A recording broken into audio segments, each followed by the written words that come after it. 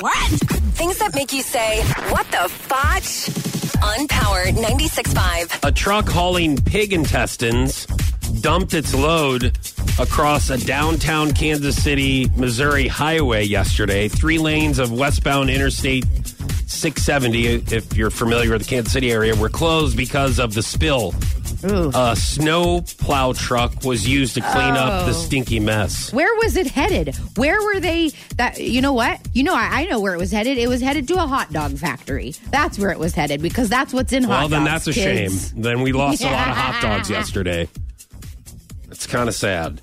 And it was not Miley Cyrus's deceased pig. It was just pig intestines in general. Oh, okay. So, thank you for clarifying. So it's all clean, but it can be very scary. Well, it's not clean after they dumped their load all over the highway. Well, it's clean now, is what I mean. They cleaned it up. Everything's good, and this is legitimately a statement from the transportation officials in Kansas City. This is their statement. Quote: "Find an alternative snoot.